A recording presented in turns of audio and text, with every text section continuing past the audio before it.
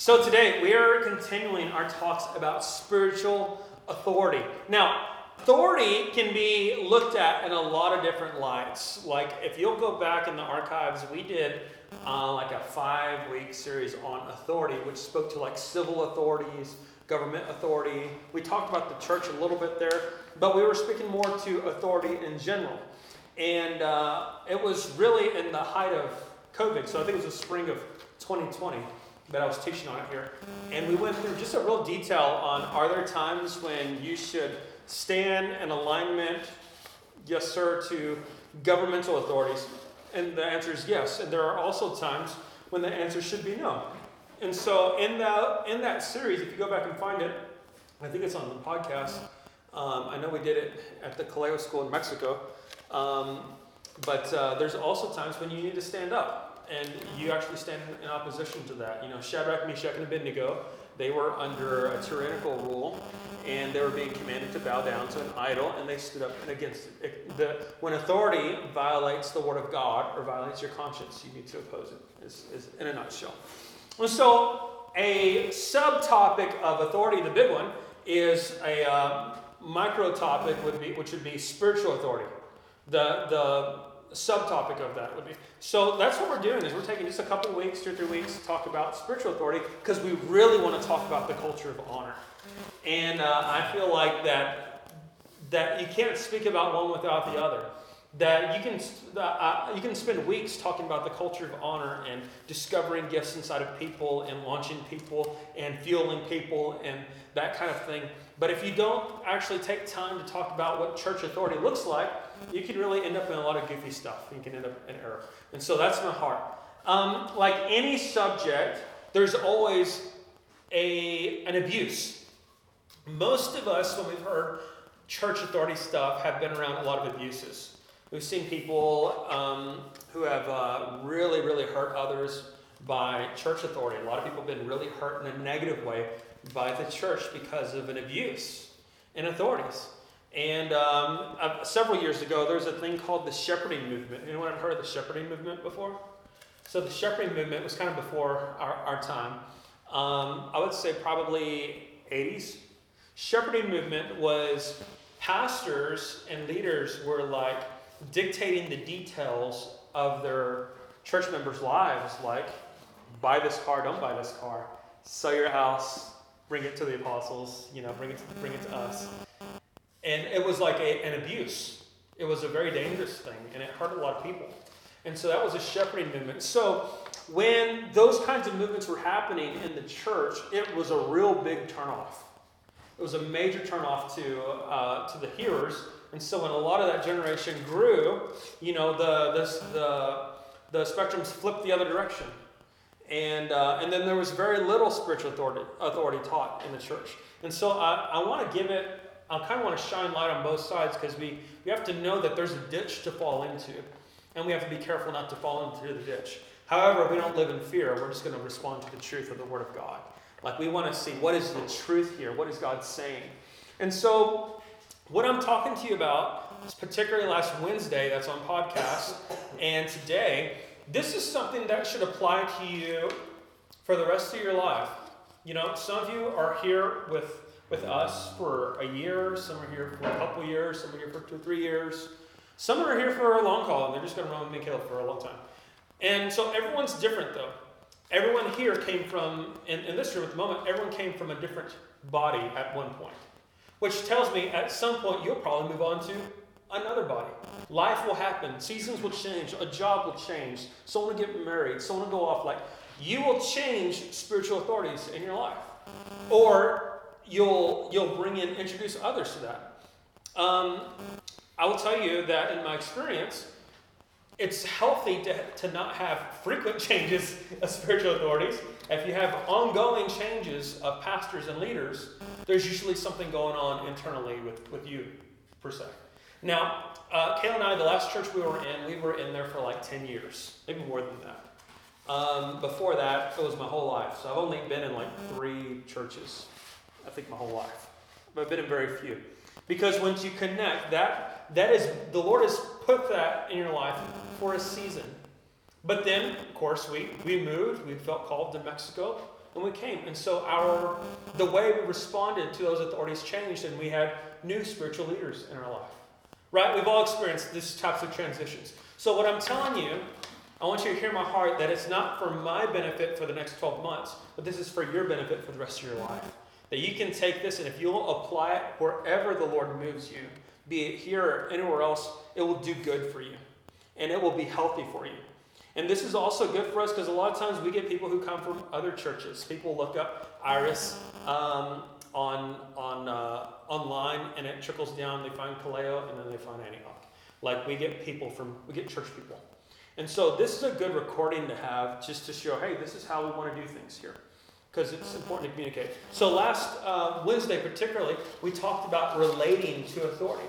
There is a way that God has designed spiritual authority in our life that if we will relate to it properly, it'll work benefit for you. It'll work benefit for us. And I practice this myself. And because I practice it, I reap the benefits of it. It really fuels my life. It fuels my own internal life. Aside from church, I mean my own personal journey with God. Because I work this, it works inside of me. And it's a blessing. And so I want to shine light on a couple of things. I don't want to bring the full emphasis here. But we need to know what a false authority looks like. You should know what a false apostle or a false prophet, you should know what that looks like. There are certain attributes in that if you move on in time, that you should know that's not for me, and that you should realign yourself. You should sincerely pray about where you're supposed to be. That if you see these kinds of things, they should be red flags to you, and they should tell you, no. I can't tell you how many people have passed through here, either for a short season or a long season, where they said, I was in this church, and something smelled wrong. Something was wrong there. And then that person didn't know who this person was, but they came, they said, yeah, I went to this church over here, the same church. Something was wrong, like something. And several people, not leaders, I'm talking about just everyday people, would go visit the same church, and they said, we were there for a little while, but something wasn't right. And everyone could kind of smell it. Anyone, you ever smelled something wrong with a group of people before? Typically, you should trust your nose. You should typically trust your nose. I like to have, I like to have women around me like y'all and Marcella. Like if Marcella doesn't feel good about something, I kind of go with what she says. Because there's a nose on her that it's almost like, at the border, the policemen they have dogs, and they trust the nose on those animals because they're sensitive and they have a trained nose to find drugs, to find corruption. Likewise, I think ladies particularly have a nose for things, and sometimes they can just smell something not right with that, and I just trust it, blindly. Sometimes, I'm just going to go with what she says because I just trust her nose more than mine. There are things that we wanted to do before, and one particular thing, Marcella had a nose for it, and then we said, no, we're not going to do that. No, I just go with her. I guess it's wise. So trust your nose. If it doesn't pass the smell test, that's what we call it in business. If it doesn't pass the smell test, it doesn't pass. So you should always have that with authority. If there's something that doesn't smell right, either have the conversation with that leader, or move out of there. It's the safest thing for you to move out. Probably move out more than the conversation. You're probably not going to fix the problem. So there are specific things to look for in an authority that is an error that you should watch out for, and it's really what we call the Jezebel spirit, or a spirit of control. Spirit of control, we did a whole message on it sometime in the summer. If you'll go and find that, it's very detailed into this, and you can really dive in there. But 3 particular attributes of an authority, or just 3 particular attributes of a Jezebel spirit or a spirit of control, is intimidation, manipulation, and domination. They're the 3 stages. It starts with intimidating, then manipulating, and then fully and domination. So the Bible speaks to this. Matthew 20, verse 26, it says, whoever wants to be great among you must be your servant. Kayla and I work real hard to be the hardest working people in the room. We try to model it. Like we want others to do what we're doing. So rather than bark orders everyone, let's get to work. Let's start working this thing. Let's Let's show this is how we're doing it. This is the mission God's called us to. Let's work hard. Let it be known that we're working hard. If leaders that you're around, you don't see them moving, something's a little tweaky. I've seen some goofy stuff. I've seen leaders that don't do anything. I saw one leader in Atlanta that the church was so honoring of this leader that he had people around him. He was sitting down in a chair like this, and they hoisted him up on stage. In Atlanta, you know what I'm talking about? They hoisted him up on stage, and they were carrying him around like a king. Isn't that crazy? He got cancer, and he's died. He put himself in a bad place. He got cancer and died. Like, it opened him up to some problems. And I don't know if that guy's in heaven, to be honest. But the honor was so bad that it got out of control. He tried to clean it up later and was like, I lost control of the service. I totally, he allowed it to happen. Someone with the Jezebel spirit of prophet stirred this whole event, and he didn't shut it down. So 1 Peter 5:7, it says, not domineering, it tells us not to be not domineering over those in your charge. Not dominating. Another translation says, don't lord over them. Well, that's what's happening in the shepherding movement. Sell your house. We could really use this for the children's church building, or you shouldn't buy that car. You should buy this one because that's not being a good steward. Like just overstepping the boundaries. Don't lord it over them. Those are signs of corruption in leadership. Those are signs you should watch out for. Not to say you should live with these flags on, but if you feel like there's this ding ding ding happen, then you should like, hey, you're out of shepherding. You're out of giving advice. You're out of that. Now you're into a realm of control. And so that's bad. We should know those things, and you should pay attention to that. The error in seeing authority and recognizing false authority, the error that most people fall into is that they start to reject all authorities, all spiritual authorities. We're particularly talking about the church. There's that most people, they will swing from this error and come into this other error. They will leave this ditch of they're controlling, manipulating, telling me that I have to auto-draft my tithe every 2 weeks. That's an error. Like that's wrong. But to go into this other ditch that says, I don't trust any authorities in my life, or I keep them all at bay, that is equally an error.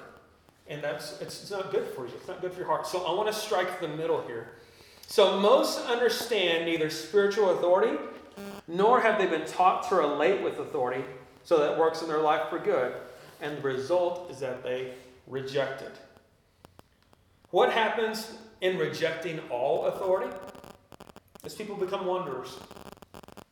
A lot of people have YouTube ministries, wandering prophets, with no community to live out what they are believing, what they have in God.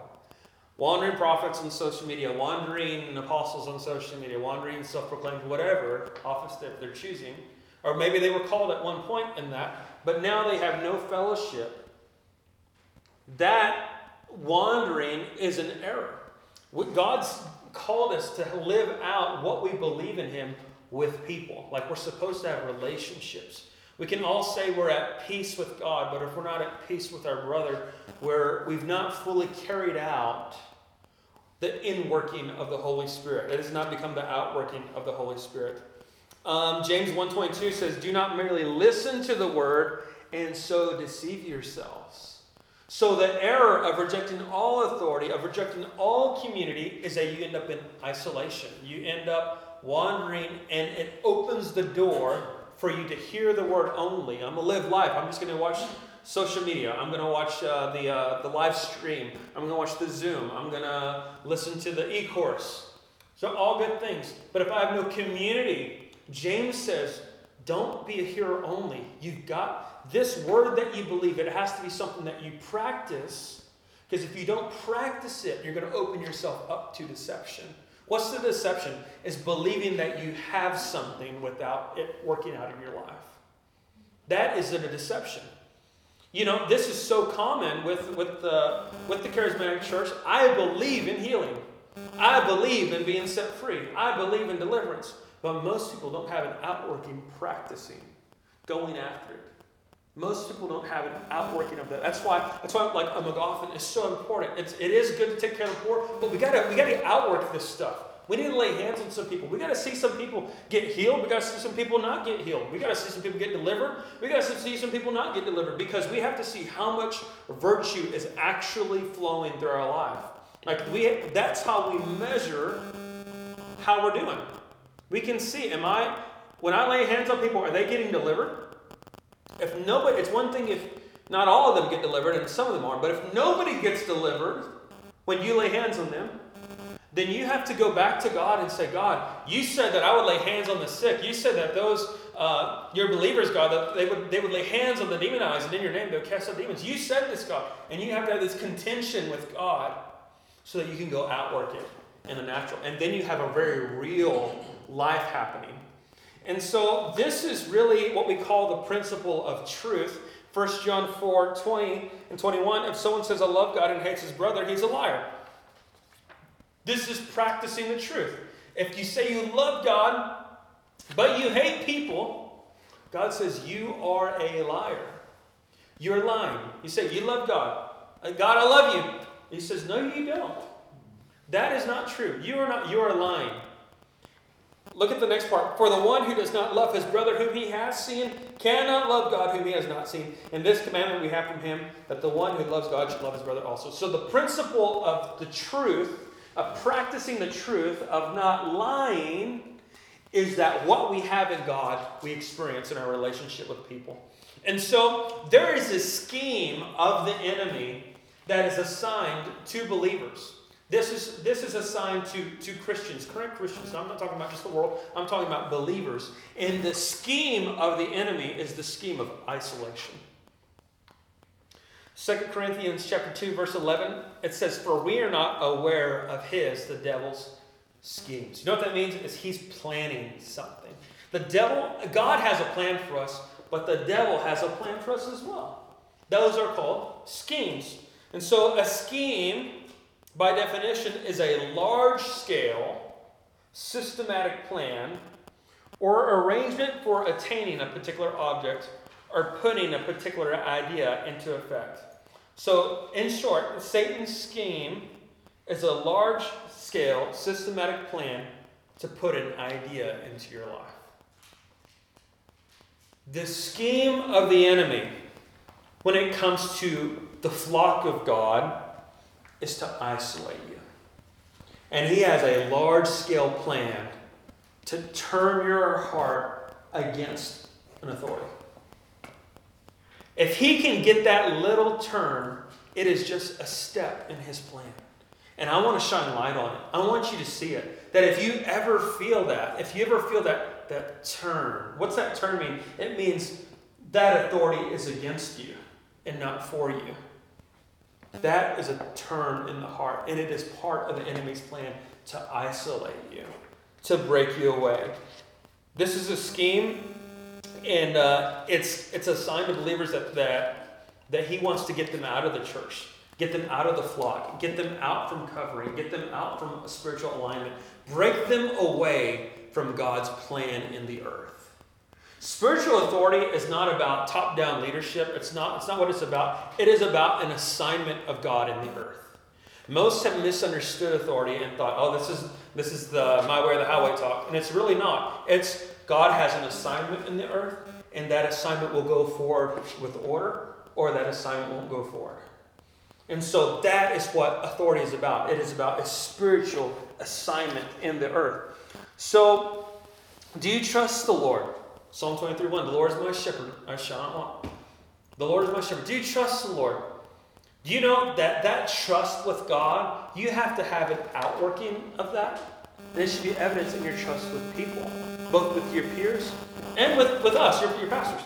Like, there should be an outworking there. There should be a trust there. But if the enemy comes in and he says you can't trust your brother and you can't trust your pastors, he starts isolating you. It's the plan. Again, hear my heart. I'm not telling you something that'll benefit us for the next 12 months. I'm telling you something that I believe will benefit you for the rest of your life. That if you will carry this, that wherever you go in the world, wherever you go, whatever leadership you end up under, like there is a trust that you're supposed to have, not just with the Lord and your peers, but with spiritual authorities in your life, not just the initial pastor, but the leaders over them.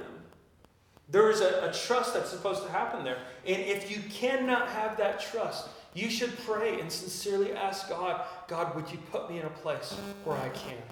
Because you have to have that outworking. If you don't have that outworking, I'm telling you, it's an open door to deception. If I could not trust Josh and Olivia, if I couldn't trust them with what we're doing and the direction we're going, I would have to sincerely pray. But I believe God put us here. I believe the Lord ordered our steps, and it's where we're supposed to be, so we have that. Satan's game plan is to get you to believe that an authority's intentions are not for you, but against you. Once isolated, you're in the greatest state of vulnerability. Think about it how animals in the wild, how they pursue their prey. Like it's that little one that gets off. It's not the pack. It's the little one that gets off from the pack that the enemy goes after, right? That the predator goes after. It's the one who strays away. That's why in Luke 14:15, you have the stories about the lost sheep. Why does the master leave the 99 to go for the one? Because the one is vulnerable. It's not the pack, it's the one. And he leaves him and says, I will go after that one and bring it back in. Proverbs 18 verse 1 says, a man who isolates himself seeks his own desires. Seeks his own desire. Listen to the second part. He rages against all sound judgment. Isolation is an open door, and listen to what it says. He rages. Rage is not an attitude. Rage is a demon, right? Rage is a problem. Like you can start with I'm angry, but rage is demonic. Who's that guy that the Astroworld incident that happened this year? Travis Scott.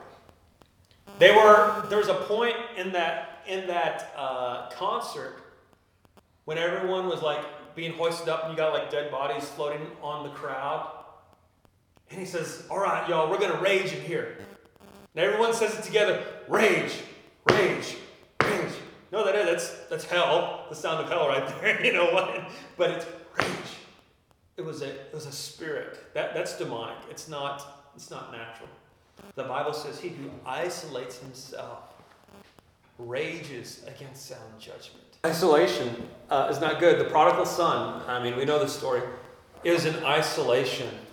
He took his inheritance and he made bad decisions. Adam and Eve, throughout that story where God says you can eat of any garden, any fruit of the tree of the garden except for the one of the knowledge of good and evil, you can't have that one. Eve gets off by herself. She's isolated away from Adam, who's her initial covering. And Satan says, did God really say you can't have this? Did he say this wasn't good for you? What's he doing? He is twisting her view of her authority. Did God say that if you did this, you'd be like him? Is that what really, and that's what the enemy does, is he gets that person and gets them slowly turning. Isolated, then turns, and eventually compromised. Now, isolated, turn, then compromise with the bad view of God. What do Adam and Eve immediately do when they leave in sin? The Bible says they sewed fig leaves together. When you come out from the covering that God's given you, you immediately will seek to cover yourself. And they sought to cover themselves, to hide. The pattern of the enemy, the trap, the scheme is to get us into bondage. If he can get our view of church in general, of that's just the place to go, or they're not really for me, or they're really just about themselves, or like they kind of get these things in your head, it will get you turned away. It will get you isolated. Eventually, should the enemy find you a weak area in your life, you compromise. And then once you compromise, you're in bondage because you've closed off that reach relationship. What's the point is so that if I believe that authority is against me, in my bondage, I will not seek help. I will stay in bondage because I believe that they're against me. But if I believe they're for me, then God has put that in your life to help you get out so that you don't stay there, so that you don't have to live in that. That's why God gave it to us. That's why I have authorities in my life. Is should I need help? It's just a phone call away. Say, hey, I need some help. I'm battling something. I need some help. Trusting that without that trust, it's really, really hard to grow. It's really, really hard for us to grow in life if we can't have someone in our life that we can be transparent with. Someone in our life that we can be just open with, like, look, this is what's really going on. With the absence of that, growth doesn't happen. Your internal growth with God, with the absence of transparency, freedom doesn't happen. It doesn't work. Like, there's something about the light, coming into the light and talking. Sometimes that is a peer one to another. Other times it's with Kayla and myself, or other leaders with us. But if you believe that we're against you, if you believe that we would harm you, or that we would condemn you, or that we would shame you for coming to us, then you'll always keep that hidden. That's the plan of the enemy. There's a certain role that spiritual authority should have in your life, be it here or anywhere else. The first one, if we can shift to the roles biblically, the first one is to provide guidance. This great story is found in 1 Samuel chapter 3. This is a story of Eli, who's a priest, and Samuel, the boy Samuel, under his care. Samuel was in bed, and the Lord called to him and said, Samuel, Samuel. You know what's interesting is when Samuel heard the voice of God, he thought it was the voice of Eli. He got up and he went to him and he said, did you call me? Eli says, no, I didn't call you. He says, go back to sleep. You go back to sleep. And Samuel, Samuel. He calls him again. And he says, hey, you called me. He's like, no, I didn't call you. He goes back to bed. And he hears, Samuel, Samuel. He's like, hey, Eli, you're calling me. What is this? Is this like a bad TikTok video? Like, why do you keep calling me? Like, why are you pranking me? What's going on? And he says, the Lord's speaking to you. When you go back, lay down. And when he says, Samuel, Samuel again, tell him, speak, Lord. Your servant is listening. Samuel goes back to his bed. He lies down. He hears, Samuel, Samuel. And Samuel says, speak, Lord. Your servant is listening. Spiritual authority does not keep you from God. It facilitates a connection with God. It is never the mediator between you and God. It's the facilitator. It's someone who says, hey, if you'll do this, I bet you it'll work out. He guided him so that he could hear God's voice better. That God was already speaking to him. He just didn't know how to recognize it. But through guidance, his own hearing of God got sharpened. That's what should be happening. When we do treasure hunts, if you ever join us on one of those, that's what's happening. We're just sharpening our hearing. We're sharpening our ability to hear God. Matthew 23, verse 27 to 29. What do you scribes and Pharisees, hypocrites, for you are like whitewashed tombs, which indeed appear beautiful outwardly, but inside are full of dead men's bones and all uncleanliness. So Jesus is calling out hypocrisy by being clean on the outside, but being dirty on the inside. So what do we do to get clean on the inside? How do we get our inner world cleaned up? I believe it's through transparency.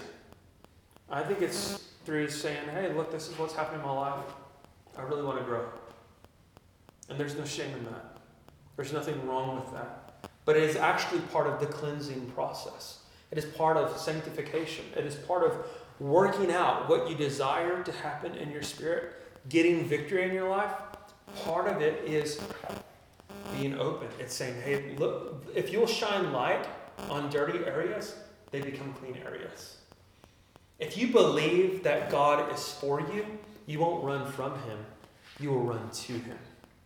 If you believe that God is for you, the Bible says that we come boldly before the throne of grace in our time of need.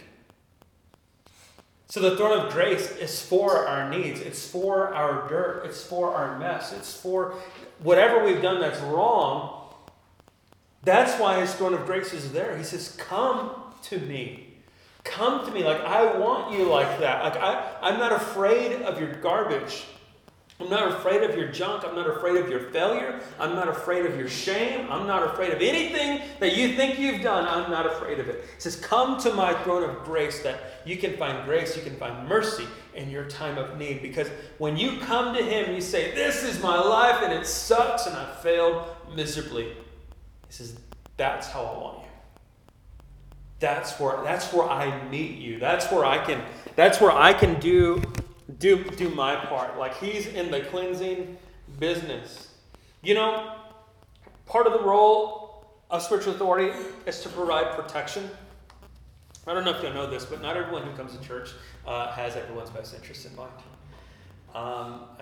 I've seen some really weird stuff over a lot of years at church. People that come for greedy schemes, multi-level marketing schemes, for seeking clients, seeking business, seeking customers. Had one guy come for a photo op once. He wanted to do a photo op and send it back to his ministerial group because it really helps generate financial revenue. People, there are wolves in sheep's clothing. And I know no one wants to hear that. Everyone thinks everyone has good intentions. But it's just not true. Some people have really bad intentions with church people. You know, the reason the essential oils was so prevalent within the church is because the guys that were inventing it, one, they were con artists, but the people that are over two of the main essential oils companies, if they get it into the church, they'll do anything. The church people, they think they're entrepreneurs. And so a lot of the main oil companies are pumping through the church. And the guys up top are con artists, wolves, seeking out gullible people. And so wolves, it's part of our job. It's Kayla. Kayla is the best at, she has a nose for controlling people. And Kayla's personality and controlling people don't work very well. And so it's really, if I have a problem with controlling people, I just send Kayla in and it blows up really quickly, and then the problem goes away. It's really nice, actually. But there are people who come in that have bad intentions, that want to hurt. And I don't want to say any examples, but not everyone that comes has everyone's best interest in mind. And so part of our job as shepherds is to beat off wolves and run off wolves. Anyone that we think that could harm someone or plant seeds, bad seeds in people, Kayla and I, we confront hard. And the error that I've been in is I haven't confronted hard enough or fast enough. And that's I've had to come to regret that. Is that, there are times where I would deal with people that were coming in as a wolf to others, and I call Josh and say, hey Josh, what do you think about this? And it's like, this is kind of what's going on, and this is what's happening in their heart. This is what I discern. I could be wrong, but this is what I'm observing. What do you think about this? 9 times out of 10, Josh is 10 times harder and 10 times faster than I am. And I think, I'm just being hard. I'm being a hard person. I'm like, I don't think I'm being strong enough. And so that's something I'm growing in. And just recognizing, wow, someone did not have everyone's best intention in mind. They had ulterior motives. They had a personal agenda. They had a personal thing that was going on. And part of our job is to run that off. I asked about a year or so ago, we prayed for Matthew and Shalia. Just, hey, help us give pastoral care. You know what we're saying is, help us smell if there's a wolf among us? Is there anything around? Is someone being harmed? Is someone not being taken care of? Care is not my first gift. My first gift is go. Okay? And so I need help. Like, I need a Matthew and Shalia that have just a heart of compassion. Like, I'm weak in that area, so I need help. I need help. Because mine is this way. And so we surround ourselves with people who also have a nose. And so part of that umbrella, and you should find this in every spiritual authority that you are ever around, be it here or somewhere else. I propose in 10 years you'll probably be somewhere else. You'll probably be under a new umbrella. That authority is responsible to keep wolves away from your life. Maybe you'll be one of the ones who grow. Maybe God will say, hey, Angie, I need you to be in charge of a youth group. I need you to be in charge of these 3 or 4 girls and make sure that everything's going well. And you have a job, to impart life to them, but also you keep the wolves away. Like, parents are entrusting their kids with us, and it's our job to keep the wolves away. In protection, it's to prioritize your heart. Prioritize your heart over your ministry. A pastor of mine did this with me so well, and I hated it at the time. I had a lot of battles that I was fighting, and Kayla and I were young in marriage, and I wanted to do ministry. I wanted to go for it, and my pastor wouldn't let me do it. He said, nope. But I can do this, and look what I can do. Look at this. Nope. People really hate that stuff. Makes them mad. That's not one person. That's universal. Like, people don't like, oh. You know what that is? That's a good shepherd. That says your heart is more important than your ministry. A good spiritual authority will value your heart first. Valuing your heart. This is a responsibility for spiritual authority. I better move quickly. Another role authority should have is to help you, not lord over you, but to help you prioritize God's order in your life. To tell you that there are certain things that you should have in order. I'm not going to go to anyone's house and say, hey, this is what we're doing. But I have a responsibility to tell you that, hey, you should prioritize Sunday morning. Prioritize this thing. Fight for that. Fight for that gathering. Fight for it. Find a way to get there. Just show up. So, well, what if no one else is there? What if they're not there? Doesn't matter. You show up. It's your job to make this a priority in your life, not out of religiosity, but the principle of first, that I'm going to honor the Lord with the first day of the week. It's found in Acts 20, verse 1, where the disciples, they gathered together. On the first day of the week is when they gathered, because the next day Paul was setting sail. It's the pattern of the early church. We need to prioritize that. We have many things going on in the week. I get it. We all have schedules. We're busy people. But I'm telling you, Erica is so blessed, and I use her for some examples because she does a lot of stuff right. When she got that job at Cracker Barrel, she said, Sunday, this is where I'm at. And she set the tone. And if they weren't going to give that to her, I can go somewhere else. And I applaud her for that. I thought, well done. You should fight for that. Guard for that. Negotiate for that. If you'll stand up, I'm telling you, God will honor you. If you'll do those things. There are certain things, I've been becoming more and more disciplined about prayer early in the mornings. Making the first things, I got a lot to do. I got way many things happening around here that need my attention that I need to go do. But I got to get that prayer time in. If I have 2 hours less in the day because I put 2 hours at the front of the day, it's okay. I get more things done the more I pray. The more time I spend with Jesus, the better the day goes. The more time I spend with Jesus, the more in line everything goes. Prioritizing your own devotion with God. I used to be a night person. I'm telling you, things have changed for me when I became a morning person. Not that I enjoy the mornings, but that I put my devotion in the morning. Things have changed. Now I'm telling you, if you will prioritize that little Bible thing, the Bible app, or whatever you do with God, if you will put that at the front of your day, I'm telling you, you will see the blessing of the Lord on the rest of your day. There's something about it. You give God your first, He honors you. So this is something that I want to exhort you with. That's about as far as I can go. That if you'll give God a chance on this, and you'll make it right, prioritize, build your life around your relationship with God, things will go well for you.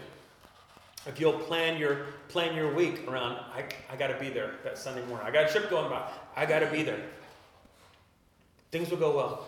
We found it in our own personal life because we have to be here. We can't just not show up. But in doing that, we've been so rewarded. And I really think you'd be rewarded too.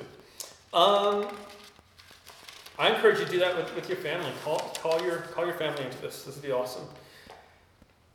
Part of the roles of spiritual authorities are to make sound judgments. Sometimes there's a big call that has to be made, and you got to make a call. Acts 15 is a great example of that. During that gathering, the apostles had gathered together. You got Barnabas, you got Peter, you got Paul, you got all the big boys are there. And then the second half of the chapter it says, and James passed his judgment. The apostle James, he was the head guy. There's a way of it going. And so if we start something new out of here, and we appoint someone as the head of that, I want to ask you to be honoring towards them. Be honoring towards them because there's a reason that we appointed that person to do that. And that we want to empower them because it's a part of the assignment. Recognizing that we all have a say, we all have an opinion, we all have things to be considered. But if we put someone in place for something, I want to just encourage you just to honor them. Just to honor them and just say, you know what, that's what we're going to do. We're going to go there. And we're going to see what happens. If it fails, then let's all talk. Let's reconsider. But recognize the flow of authority. There are certain virtues that happen in a spiritual authority that do not happen outside of it. There are some certain virtues that we have to get. One of them is cultivating a submissive spirit. When that pastor of mine, I haven't said that pastor of mine, when he did that, I was very upset, personally. But it cultivated something in me. Because I came back and continue to serve and continue to be involved and continue what can I do to help? I had a lot of gifts in my life, but the pastor's wife was like, Adrian, you see those plants right there? I want you to take the water bottle and I want you to make sure those are clean every Sunday. Thanks for the responsibility. Right? And I'm going in, cleaning the plants. You know what that word cultivates? Faithfulness. Faithfulness is cultivated under authority. Why do we value authority? Because there are things that you just don't cultivate outside of it. Sometimes it just in the plants. And that piano's dusty today. Just make sure that's not dusty anymore because we want to represent the house of the Lord well. House of the Lord. Polish the piano. Right? Cultivates faithfulness. It's a virtue of the Holy Spirit. It's a gift, it's a fruit of the Holy Spirit. Under authority, you cultivate a submissive spirit. Not a self-willed. Self-will is an attitude. It starts off as an attitude, but it gets into a spirit. If you continue in self-will, it becomes demonic. But self-will is really driven by head. It's driven by reason. It's driven by the flesh, what feels good. And so it's a fleshly thing. And so living under authority helps us work out, helps sand off these edges where we're not faithful. It helps cultivate and become faithful. I'm going to show up just because I'm going to show up, because I'm going to show up, because I'm going to show up. I'm going to be there because I'm expected to be there. I'm going to be here because I'm expected to be here. I'm going to do this because that's what I'm supposed to do. I was religious. So no, it's just being faithful, actually. Practicing these things, it cultivates over time faithfulness, a virtue that will flow out of your life later. I'm living out of that spray the plants. I'm living out of it now. Why? Because I need to be faithful. Because I need to be faithful. I need to show up because I need to show up. Again and again and again. The reason why people come on a Sunday is because I've created an expectation that we're going to be here. I used to call Freddie every Sunday and tell Freddie, hey, Freddie, we're having church today. I didn't call Freddie yesterday. We've created an expectation that we'll be here. And so when you create that, people will gather around that. But that goes in every area of your life. When you cultivate faithfulness, people can depend on it. People can look for it. And you can be entrusted with responsibility. When you are, you know what, me and Kayla, we had some up times and down times throughout our college career, throughout our early ministry for sure. We weren't always on point. There were times that we were just exhausted, times we didn't want to be there, times we probably didn't need to be there. But we just kept showing up. And that created an expectation in the heart of our pastors. And because they saw that, you know what, they're just going to be there. We know we can count on them. Responsibility began to be delegated to us. Now, when responsibility began to be delegated to us, then we begin to act in authority, because you only have authority in a place you're responsible. And our authority began to increase in our life. Of course, we talked about that last week. Living under authority puts to death selfish ambition. Helps you cultivate meekness, helps you cultivate humility. Selfish ambition is an ugly thing. Selfish ambition is self-will. It's like when you see something that you desire to happen and you make it happen. That's selfish ambition. It's an Ishmael. You know, when Abraham is promised a child and they don't have one, he says, go to Hagar instead, and they make it happen. That's selfish ambition. Living under authority should help you work that out so that you're not living out of selfish ambition. You know, if you live under selfish ambition, you'll make life decisions out of selfish ambition. You'll spend money you weren't supposed to spend. You'll buy things you weren't supposed to buy. You'll make major purchases you weren't supposed to purchase because you never got that thing worked out. And so, while we're talking about a church thing, it's really just the source for what's happening in your life. Like if you don't work out selfish ambition, you don't work out faithfulness, if you don't work out these things here, it's not going to work out there in the home. In the home, you won't be faithful to whatever you're doing there. You won't be faithful with what you're supposed to take care of. It's not going to work out. You know, learning to be faithful in the little things, even at church, you're going to attract faithful people to you. If you're unfaithful all the time, you'll attract unfaithful people to you.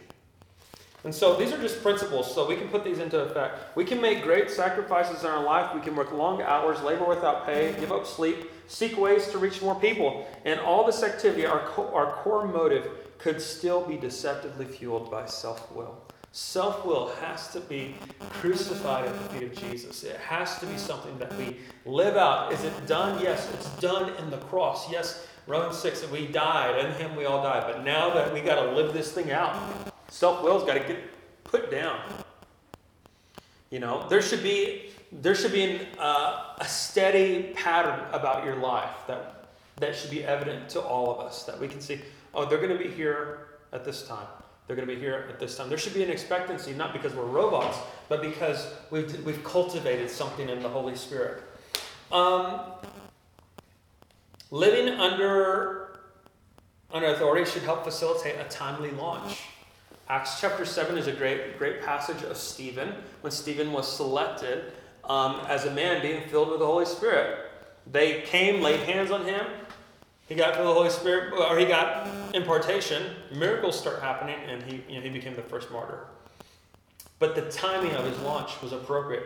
Acts 13, at Antioch, they had prophets and teachers. They prayed and they fasted, laid hands on people, and they sent him out. Authority helps you with timely transition. During your time here, you will have significant transitions. And what I want to tell you is you don't have to do that by yourself. Kayla and I don't desire to be in your business, but we're available to help pray with you as you need it. That if you're making a major transition, if there's a major decision in your life, you don't have to do it by yourself. If you're going through a major situation, that's what we're here for, is we want to pray with you. Well, I'm about to make this 15-year commitment and buy a house, or I'm going to buy a 20-year commitment, or a 10-year commitment, buy a car, or whatever you're doing. I'm not saying we want to judge whether you're supposed to do it or not. I'm just saying we would love to pray with you and help you so that you can arrive at a safe place. A lot of times the reason why we don't invite that in is because we're still battling self-will. I want that car. I want that 2022. Like, I want that new whatever. And so you don't want any advice because you know the advice isn't going to be good. It's not going to be what you want. Like, that is self-will. Like, that's what we want to help you get worked out. So leaders, authorities, spiritual authorities should help you with good transitions. Lastly, the last point I'm going to talk about today is they should connect you to your tribe or your spiritual family. And through this, we're going to segue over the coming weeks into the culture of honor. And I can't tell you that I couldn't be more excited to talk about this. Like, I love this topic of the culture of honor, of talking about the family of God, the tribes of God, different circles of people in the earth. But through your spiritual family, you should get connected to your tribe. I was so thrilled when Matthew and Shalia first came. I remember I've still got the audio recording where we were talking and you were telling us how y'all left Kansas City or something, and you arrived. And I remember saying on that recording, my people, tribe is your family of God in the earth. It's not your natural family. I don't know Chuck personally. Like, I don't know him really well, but you're with your people. It's your tribe when you're together. We got to ride around Mexico a little bit, but you're just with your people. Authority should connect you to that. It shouldn't separate you from that. We want all of you to be connected, not just to us as Antioch, but we want you to be connected to Kaleo. Utilize those family gatherings to connect. The first time Erica went, I said, Erica, what'd you think? She said, I feel like I met family that I've always had, but I've never met them before. Like, there's family there that you're supposed to be connected to. And there's a grounding that happens when you know you're a part of something bigger than yourself. When you're a part of something bigger than here. There's a grounding in your spirit that takes place. You say, I'm a part of a family of God in the earth. Spiritual authority. We have a responsibility to make that bridge available to you. Only you can use it. We can't force you to use it, but we can make the bridge available. And say, if you'll use this, it'll be a blessing to your life. It'll ground you. It grounds you in identity. And doesn't mean we've all arrived. It just means that I'm on a journey and I'm not by myself. So I'm excited about the coming weeks. It's going to be really good. Through honor and tribe, we're going to talk about the inheritance of sonship, of identity, of the gifts of the Holy Spirit, and of impartation. Impartation happens through honor. It happens through family. And I'm just pumped about this. So it's going to be good. Let's pray. Father, in the name of Jesus, God, I pray, God, that we would just hear your heart this morning on what is spiritual authority, God? What role is it supposed to have in our life? How can we utilize it so that we can grow? How can we step out on new things, Father God? God, I pray in Jesus' name that we would catch the revelation of it, Lord. That in this time of really instruction, I pray that we would take it to heart. That we can now make wise decisions. That we would not be governed by the flesh. That we would not be governed by selfish ambition or governed by self-will or lack faithfulness in our life, God. But I pray, God, that now your virtues that you've designed to flow under authority, God, I pray that they would just develop on a new level now. So, Father, I just call our own family up. I say, let's just go up a little higher and walk a little closer to you. In Jesus' name, we love you. Amen.